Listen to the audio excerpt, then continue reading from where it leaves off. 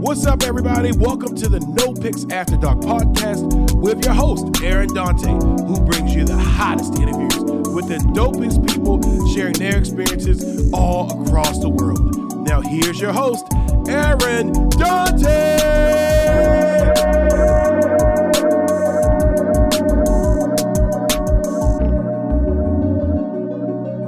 Welcome to the No Picks After Dark podcast. I'm your host, Aaron Dante. Today, folks, we have an amazing show for you.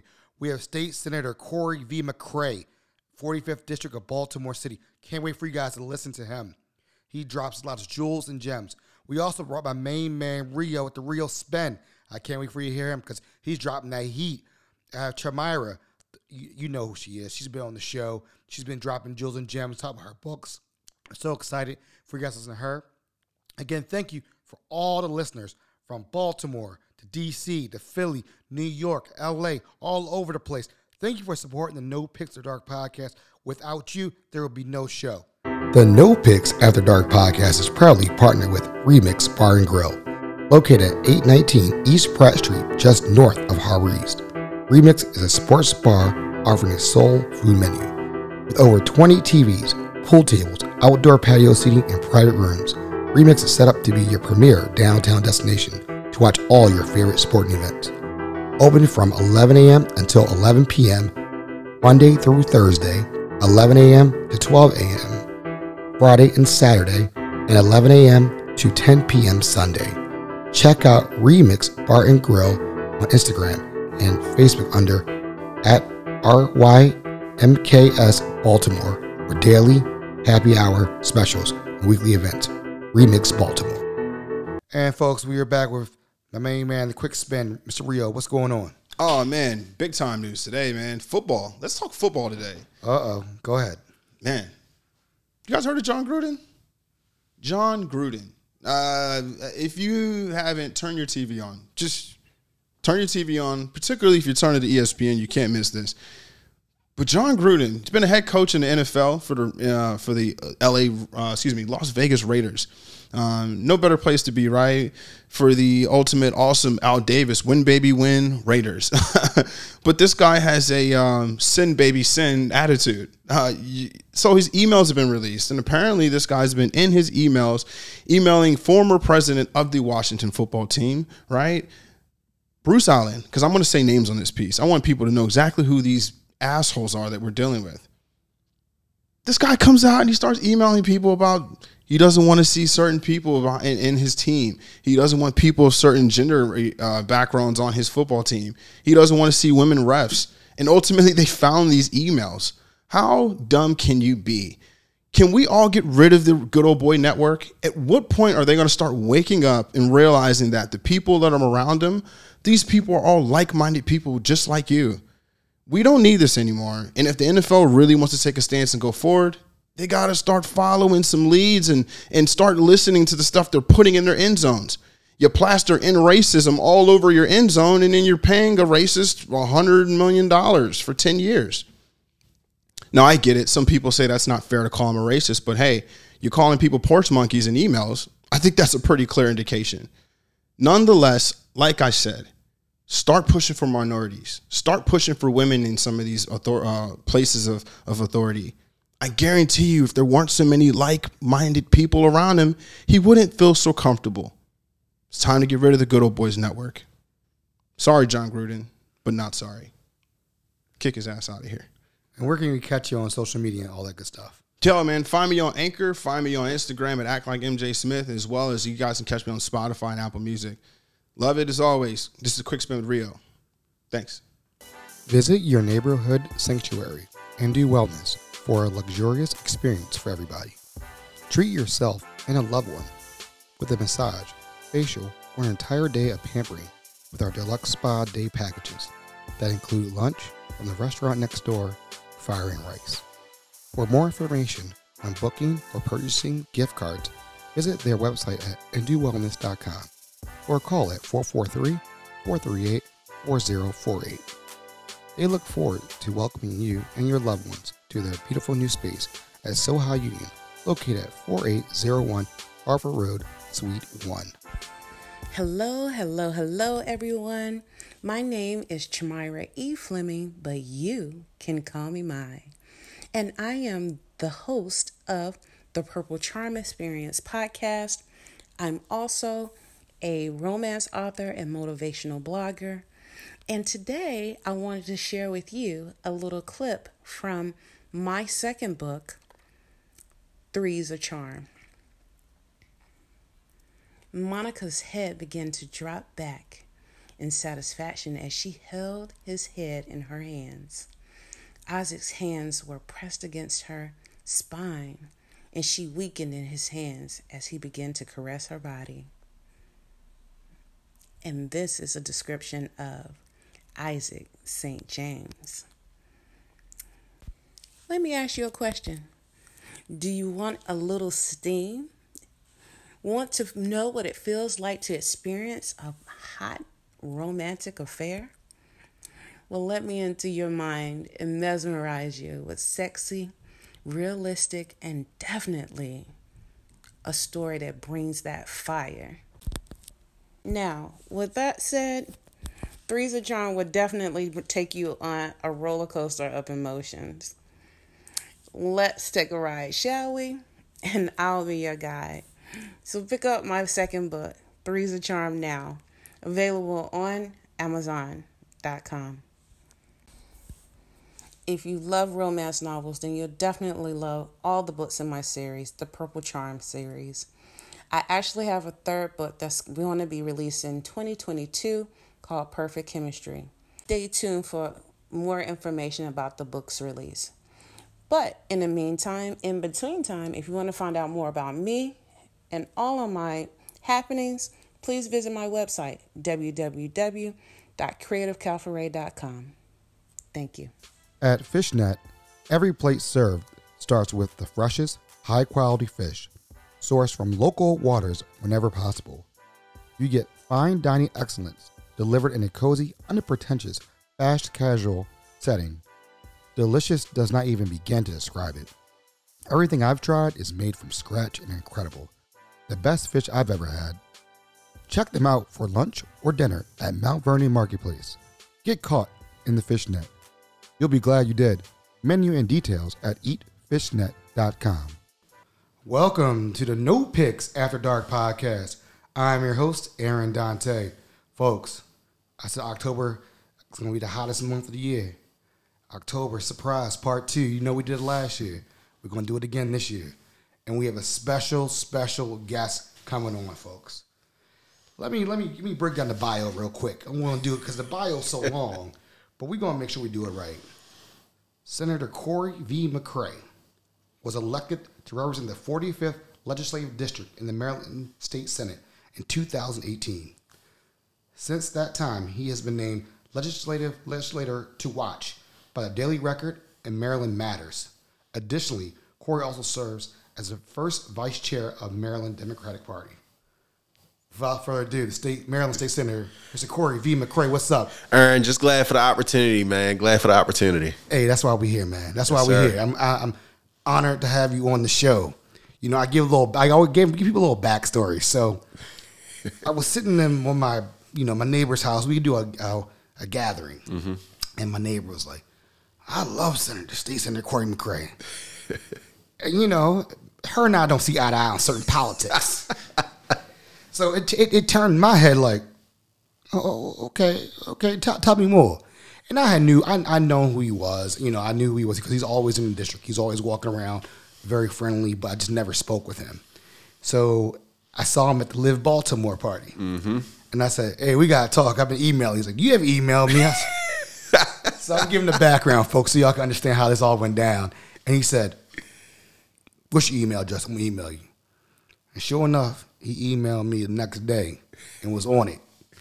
So I appreciate you taking time, sir. Yes, sir. No, appreciate the opportunity, man. I just love my city, love representing my neighborhoods that I'm born and raised in, and most importantly, I think that each and every resident deserve efficiency and effectiveness in their government, and try my best to lead by example is the most important part. So I check my own email, so that's why I kind of look at that piece of it and can kind of see it through. But that's important to me, man. Customer service.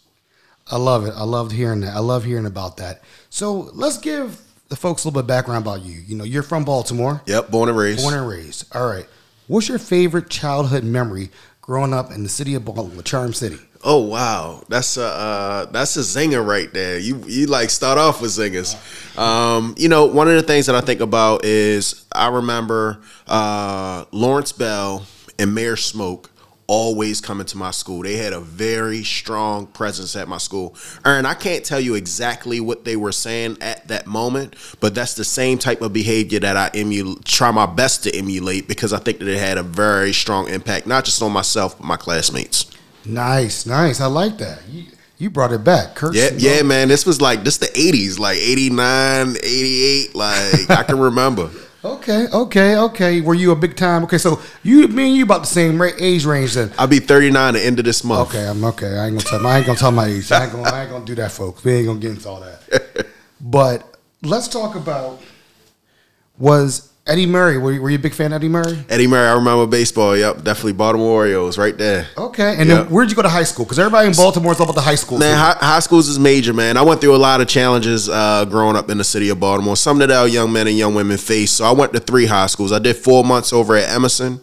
I did about 1.5 years over at Northern, and then I ended up graduating. We called it the TUT, Fairmont Harford Institute, right there at 25th and Harford Road. And from what I read from your bio, you had some challenges. Yep. And what would you say was a turning point as a youth that really changed you around, like, to where you are, like, you know, to create who you are as a man now? Yep. I think that when we graduate from high school, many of us don't know or didn't know what we were going to get into.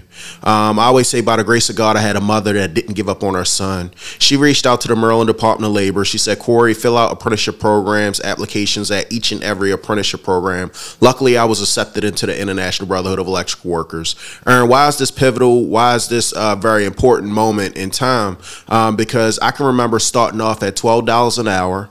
I can remember the scale going from $3, $4 raises each year. And I actually thought they were hustling me. So keep in mind that the folks in my family, you know, if you were making $30,000, $35,000, that was a lot of money. That's a big deal. So you're telling me that I can make $35 an hour, and I just thought that maybe they put you out in your 3rd or 4th year of this apprenticeship. I didn't have kids at the time. I got 4 kids at this moment: Kennedy, Reagan, CJ, and Bryson. The reality is that we get bills, $20 bill here, $30 bill here, just from the kids going to the doctors and dentist appointments and things of that nature.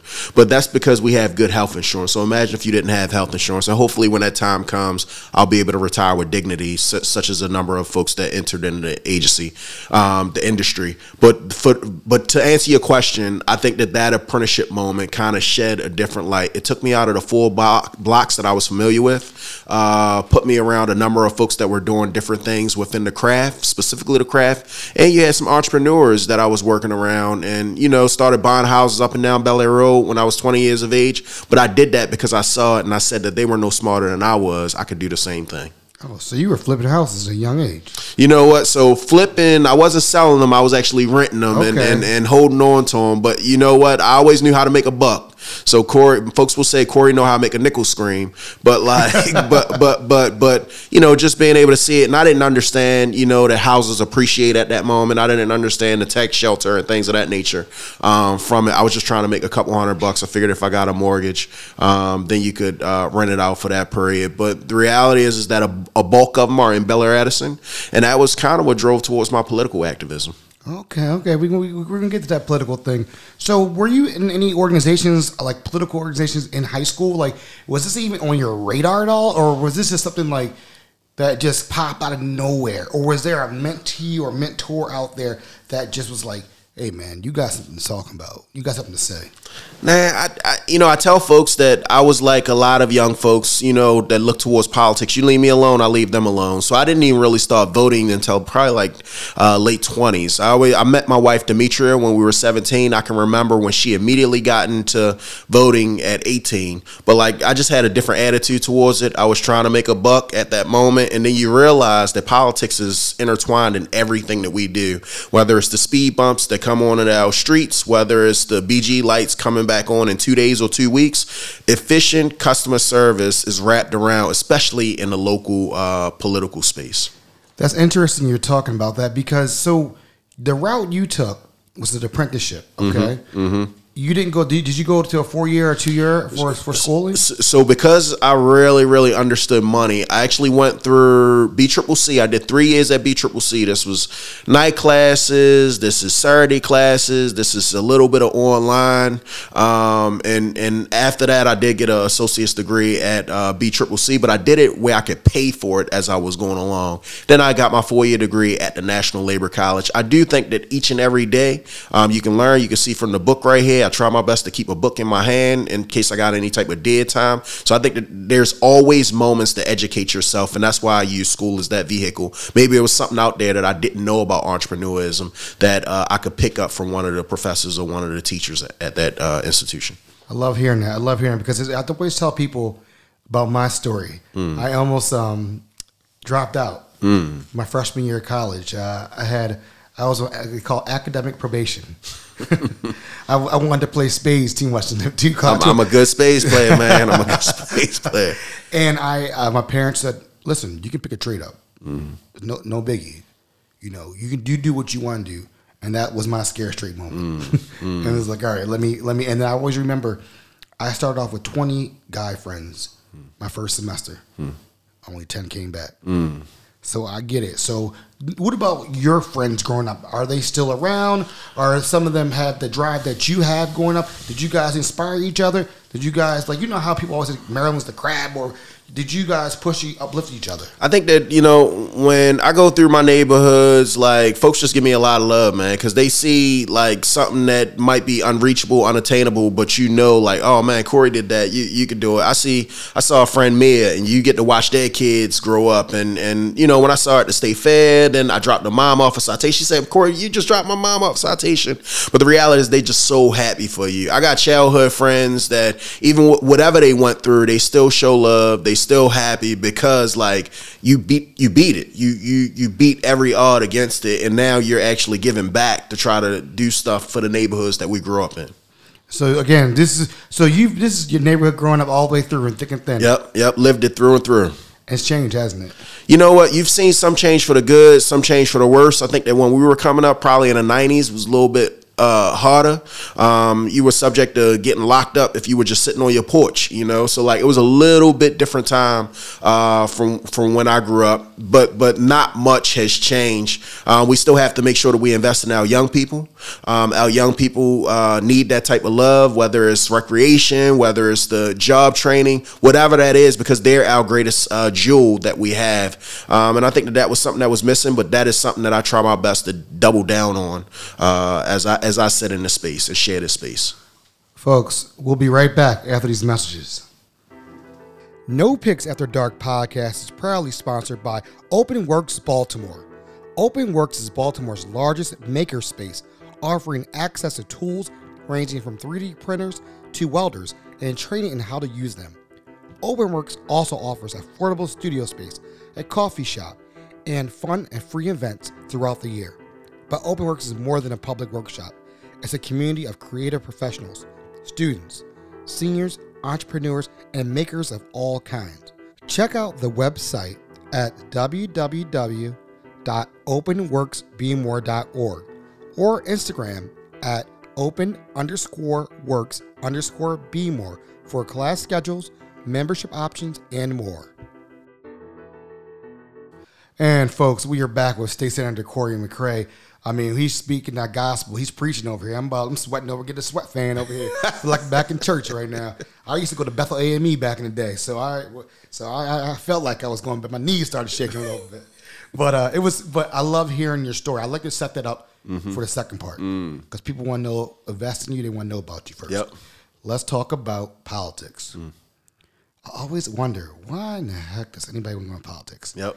Why do you want your life to be on TMZ? Like, I mean, that's what it is at the end of the day. If you hiccup the wrong way, you misspoke, you misspeak, you not to knock a certain place, but Fox will pick up and say, he thinks this way, but it's just like, why do you want to get into it? Let's go there. So I will be very honest that I didn't want to get into it.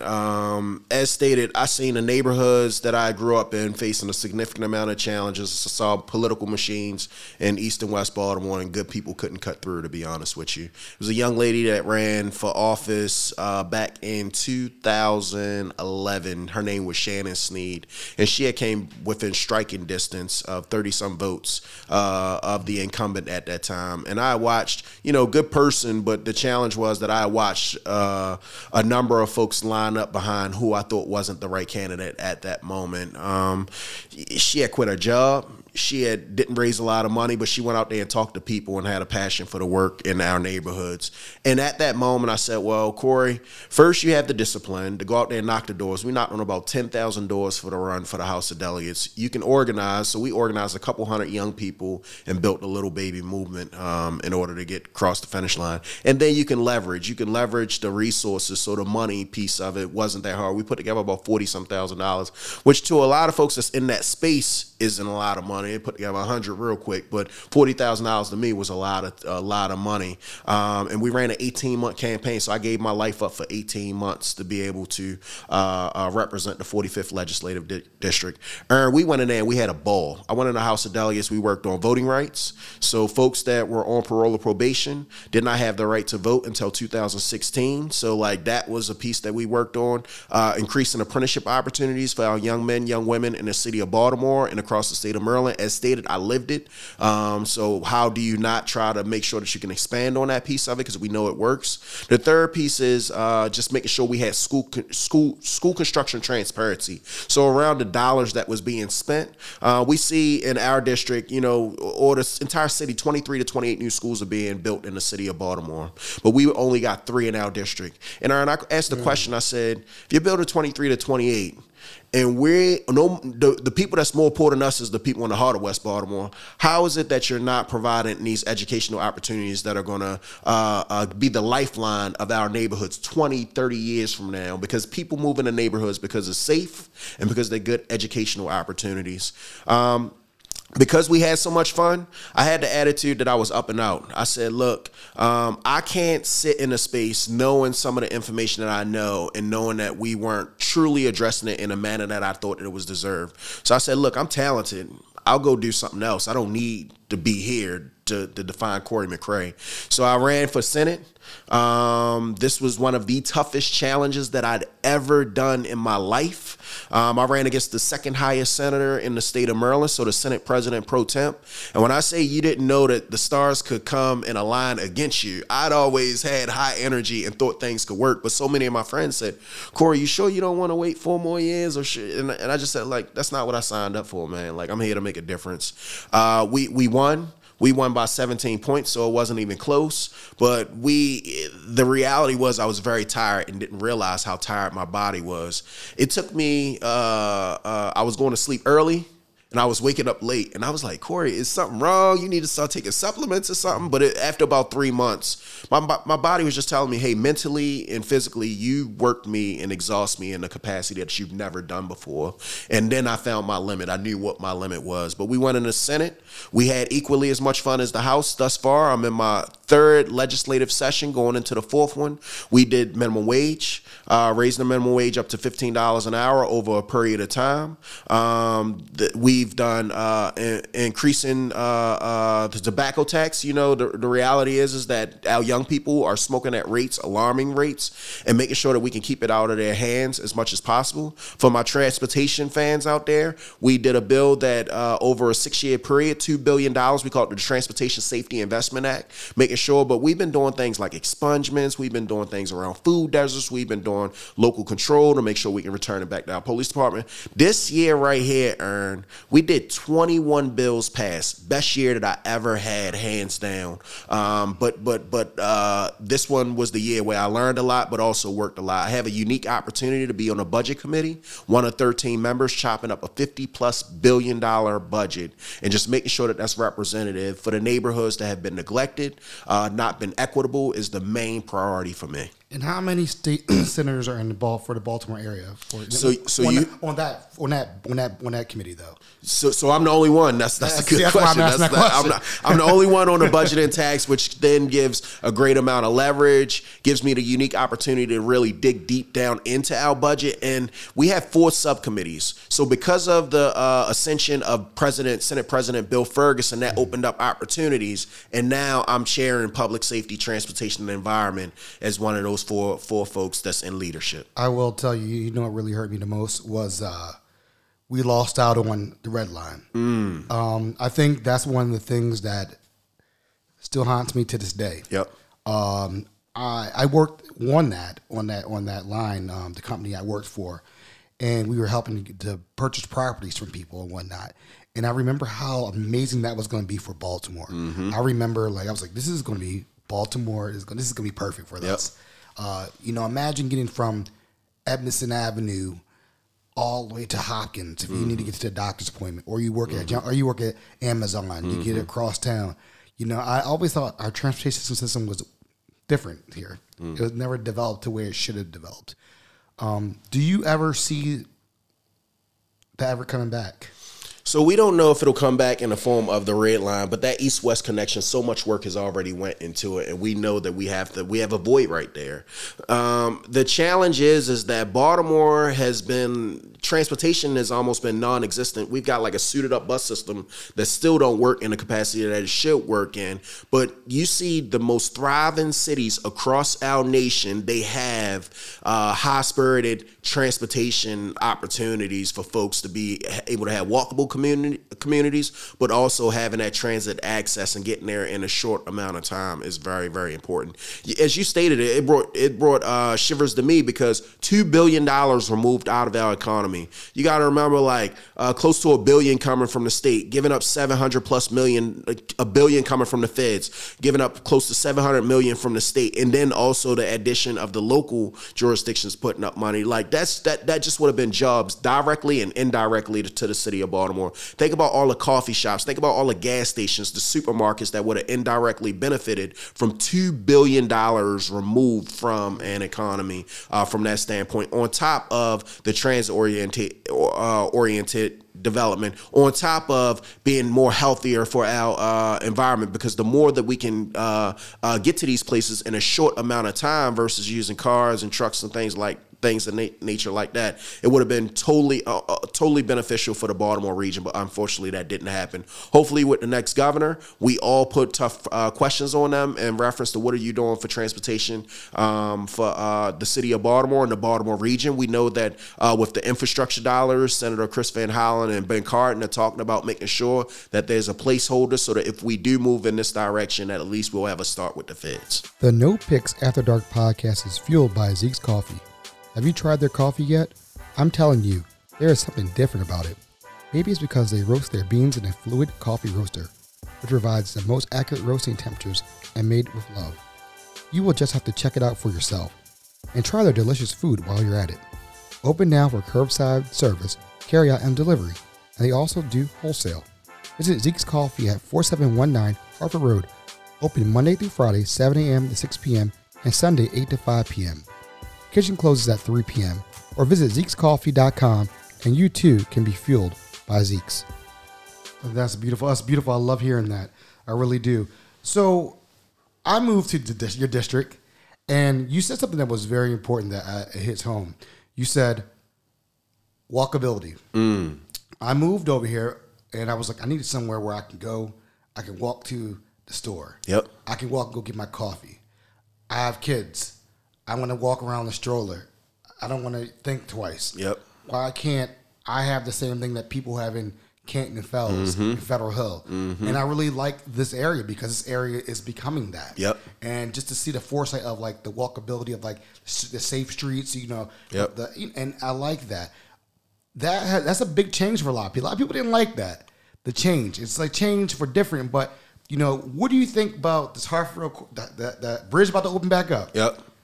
Do you think that's going to be a positive or a negative impact when that bridge opens back up for the area? I think that the more people you can get walking in any neighborhood is just great. So when you look at what we've done with Zeke Coffee, you look at a number of the restaurants that's on this corridor, so you got great food opportunities. Bookstore hopefully is coming back to our space. A studio on Harford Road. From that standpoint, like the more that we can make our communities are diverse with stores, diverse from stores where it's not just methadone clinics or just barbershops or things of that nature. You got the Pep Boys right there, like you got your auto mechanics. You need that in order for neighborhoods to thrive. And the more people feel as though they can walk, the better off our neighborhoods are going to become, the more people are going to grow. And as you talk about, just growing our city, we're losing. We're going to lose a state senator in our respective area, and hopefully we won't lose two.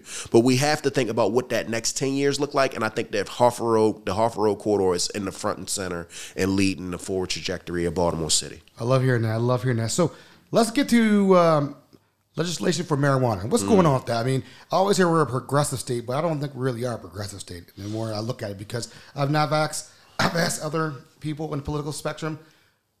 New Jersey is legal. Mm-hmm. New York is legal. Mm-hmm. Washington, D.C. is legal. Yep. Virginia is legal. Yep. And Virginia's legal. Virginia. Let's think about that. It's Virginia here. And now Maryland's right in the middle of everything.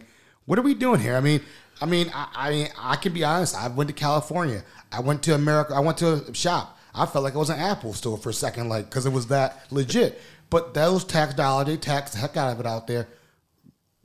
And I've heard people say, well, we don't know the model. The model, Colorado's been open for a while. Washington State's been open for a while. What are all these excuses? I mean, come on. I mean, I'm just trying to figure out where we are, because a lot of these convictions need to get overturned. A lot of this stuff from people way back. Yep. Now you see more of the, I'm going to be honest, more of a rich people own the medical marijuana thing. Mm-hmm, mm-hmm. And they making millions. So, I mean, what are your thoughts on that, Senator?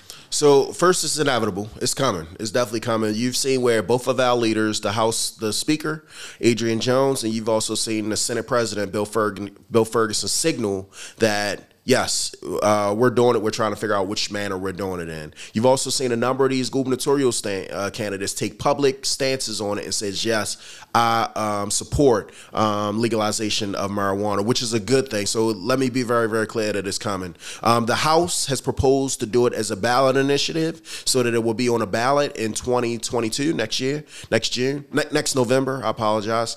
And the Senate has said, hey, we don't need to do it as a ballot initiative. Let's just do it right there. Let's get it done this year, type of thing. I think that there is going to be some type of middle, because obviously that's what we built government for, is some level of consensus. But I do know that something is going to get passed this year. I can just feel, I'm about 90% sure that something is going to get done this year to move us forward with marijuana, the legalization of marijuana. I think that you brought up some very interesting points, though.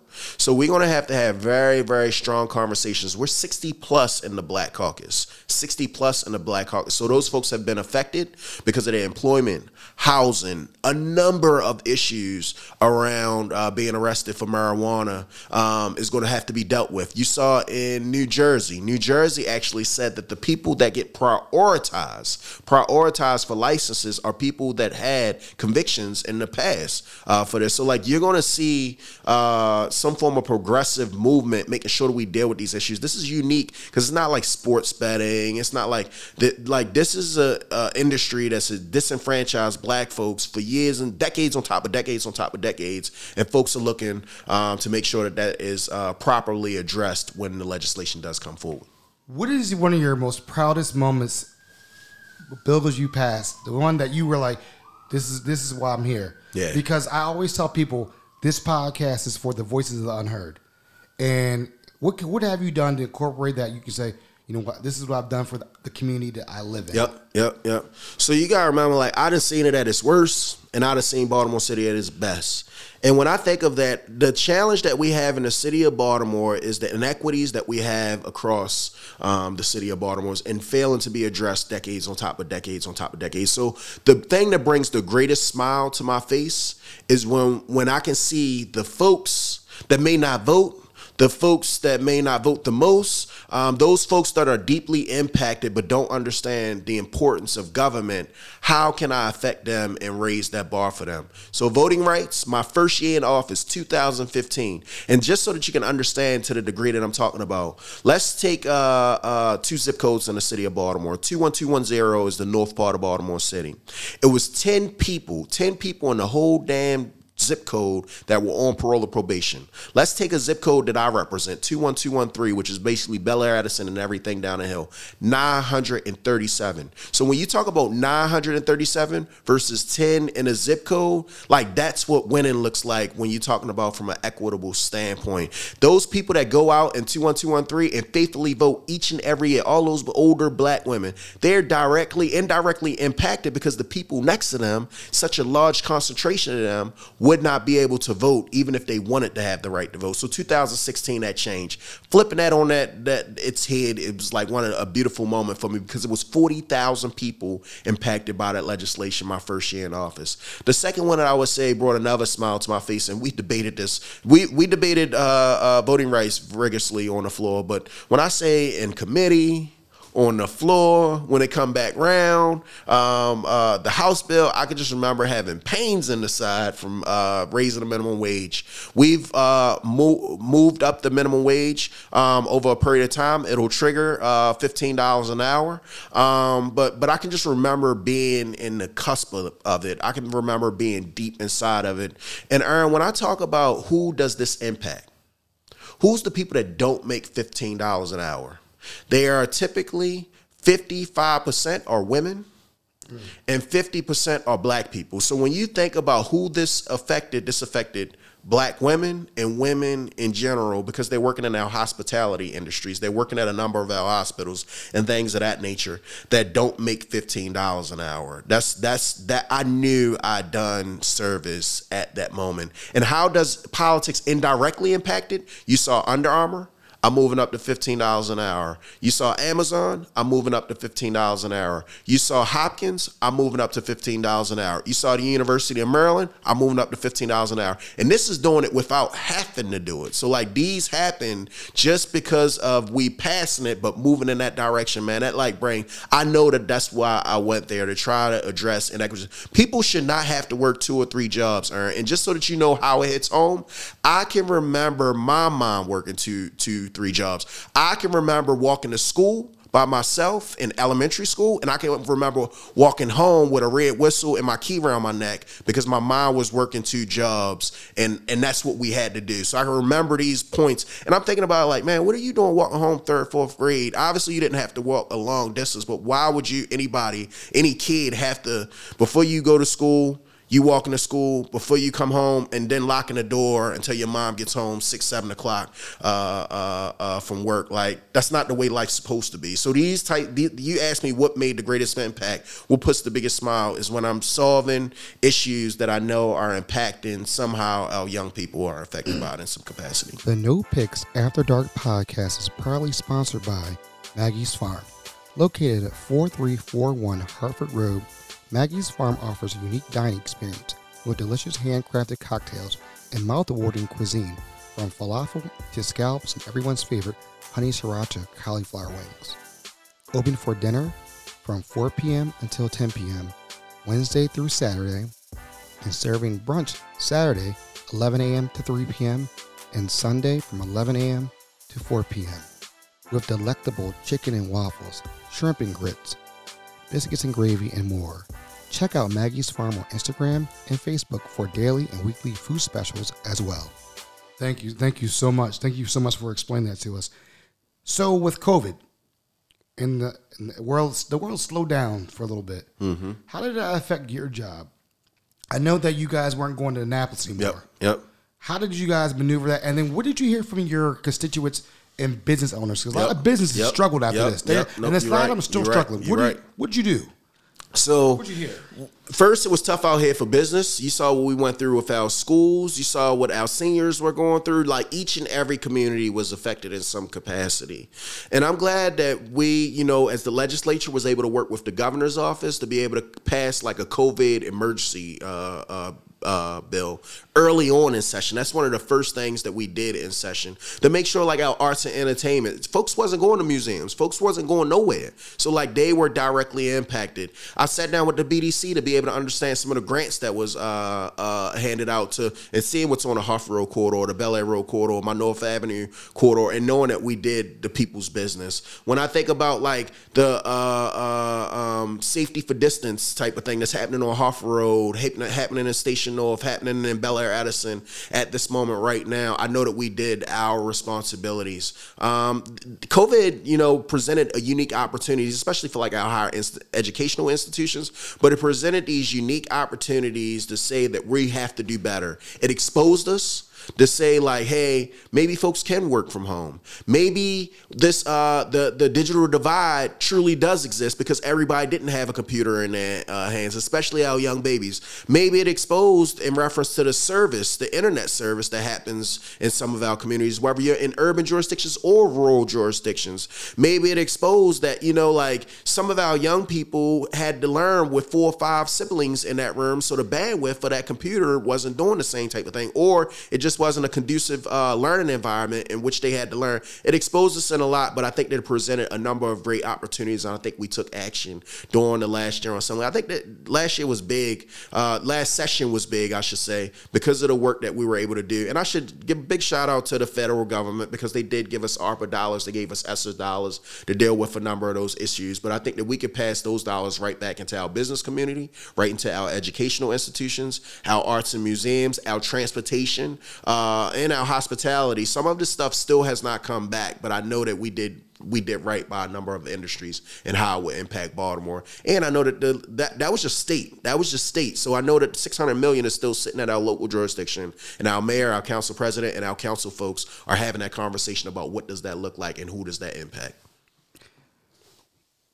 Yeah, I have a lot of listeners outside of Maryland.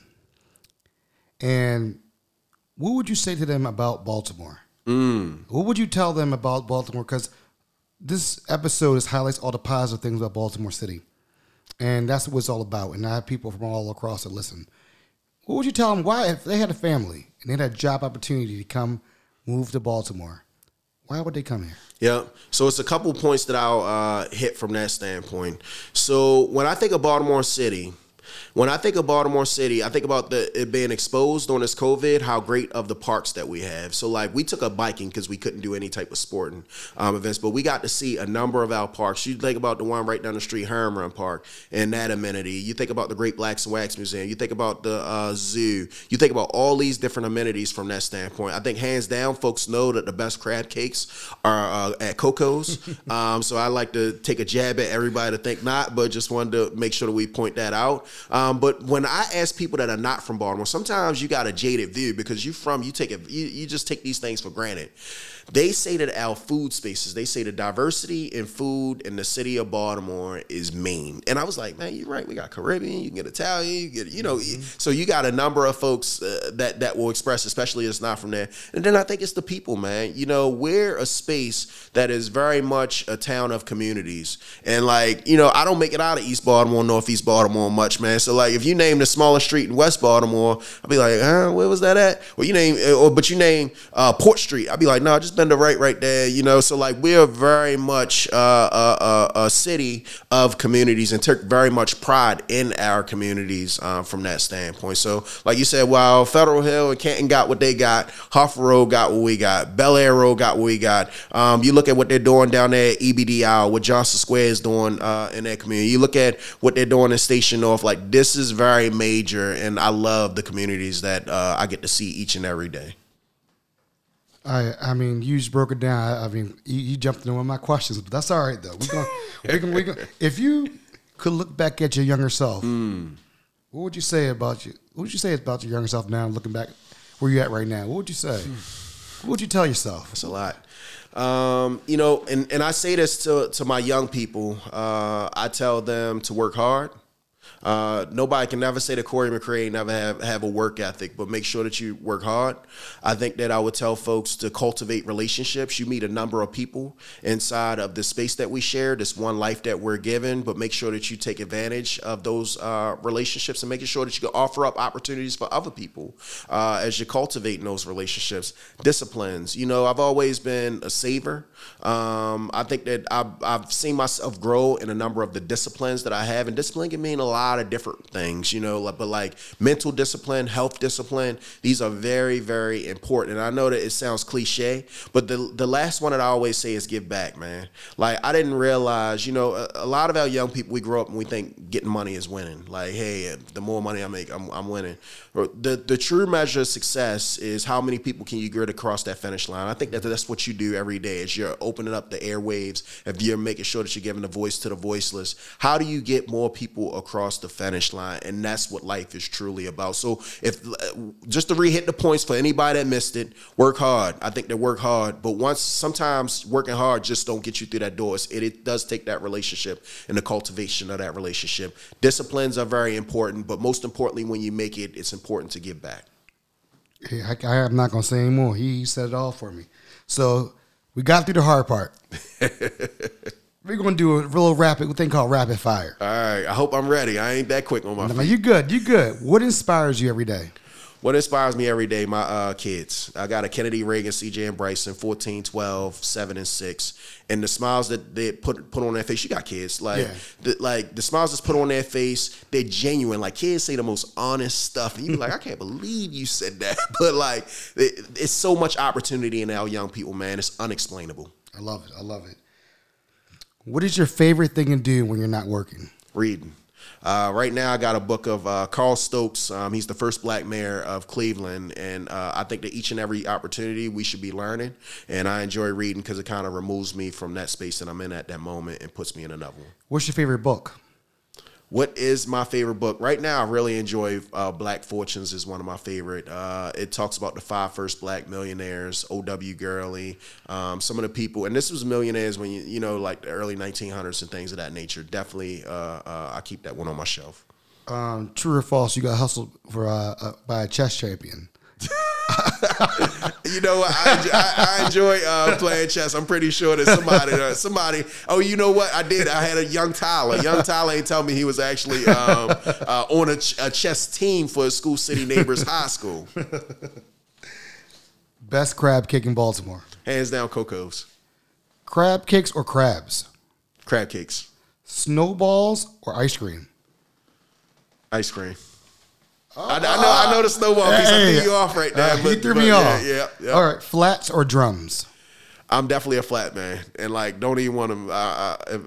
Flats all day long. Blue cheese or ranch? Ketchup. All right, I'm not gonna ask that question. I'm loving this. Favorite city to visit, not Baltimore? Favorite city to visit, not Baltimore. I enjoy Boston. Okay. So what? Chess or checkers? Chess. Okay. And what's the best advice you've ever received? What's the best advice you ever received? You can do anything that's unimaginable. Okay. Mm-hmm. Where can we find you on social media? Are you TikToking? Are you TikToking yet? I'm getting old, man. I can't keep up with these young folk, man. But on social media, on Facebook, we're Senator Corey McRae. On Instagram, it's Corey McRae. On Twitter, we're at Senator McRae. And email, and that's always the best way to reach me is Corey, CORY, McRae, MCCRAY at Senate, SENATE, State, STATE, MD, US. Phone number 410-841-3165. Once again, because I hate when people say it too fast, 410-841-3165. And is it easy to get a hold of you? I try my best to make myself very accessible. And when does session go back in? When do you guys book a session? So we meet the second Wednesday of January, and we go all the way until the second Monday of April. You guys got a lot of things going on. It's a lot. And this is when you really prepare. So those folks that are thinking about legislation, those folks that are thinking about capital dollars, this is that moment that you want to start having those conversations. You don't want to have it when you're in session. You would, like you just said, where we at on legalization of marijuana? This is where you should be trying to get folks positioned. Obviously, you want to see how the bill looks, but the reality is that you should be able to answer a number of these questions at this moment. Okay. Well, folks, you heard it here first. And hopefully I can get back on twice. Hopefully we can get him twice. We can get him back on. I enjoy myself. I might have to make a trip to Annapolis, and we have to go down there and see what's really going on down there for the folks. But again, I appreciate you, State Senator, for coming on. I always try to give everybody a hot October with the amazing guests. I have amazing guests all year long, but October I like to, get them with the fire and heat and just say, I call it my sweepstakes. That's why you got that orange shirt on. Oh, no, that's a cue. That's a cue. But it's all good. I appreciate you taking time because I know you're a busy man. Enjoy myself, brother. I know you're very busy, but again, thank you so much. I saw him in the community the other day. I was like, and I saw him say, that's what I'm talking about. You in the community.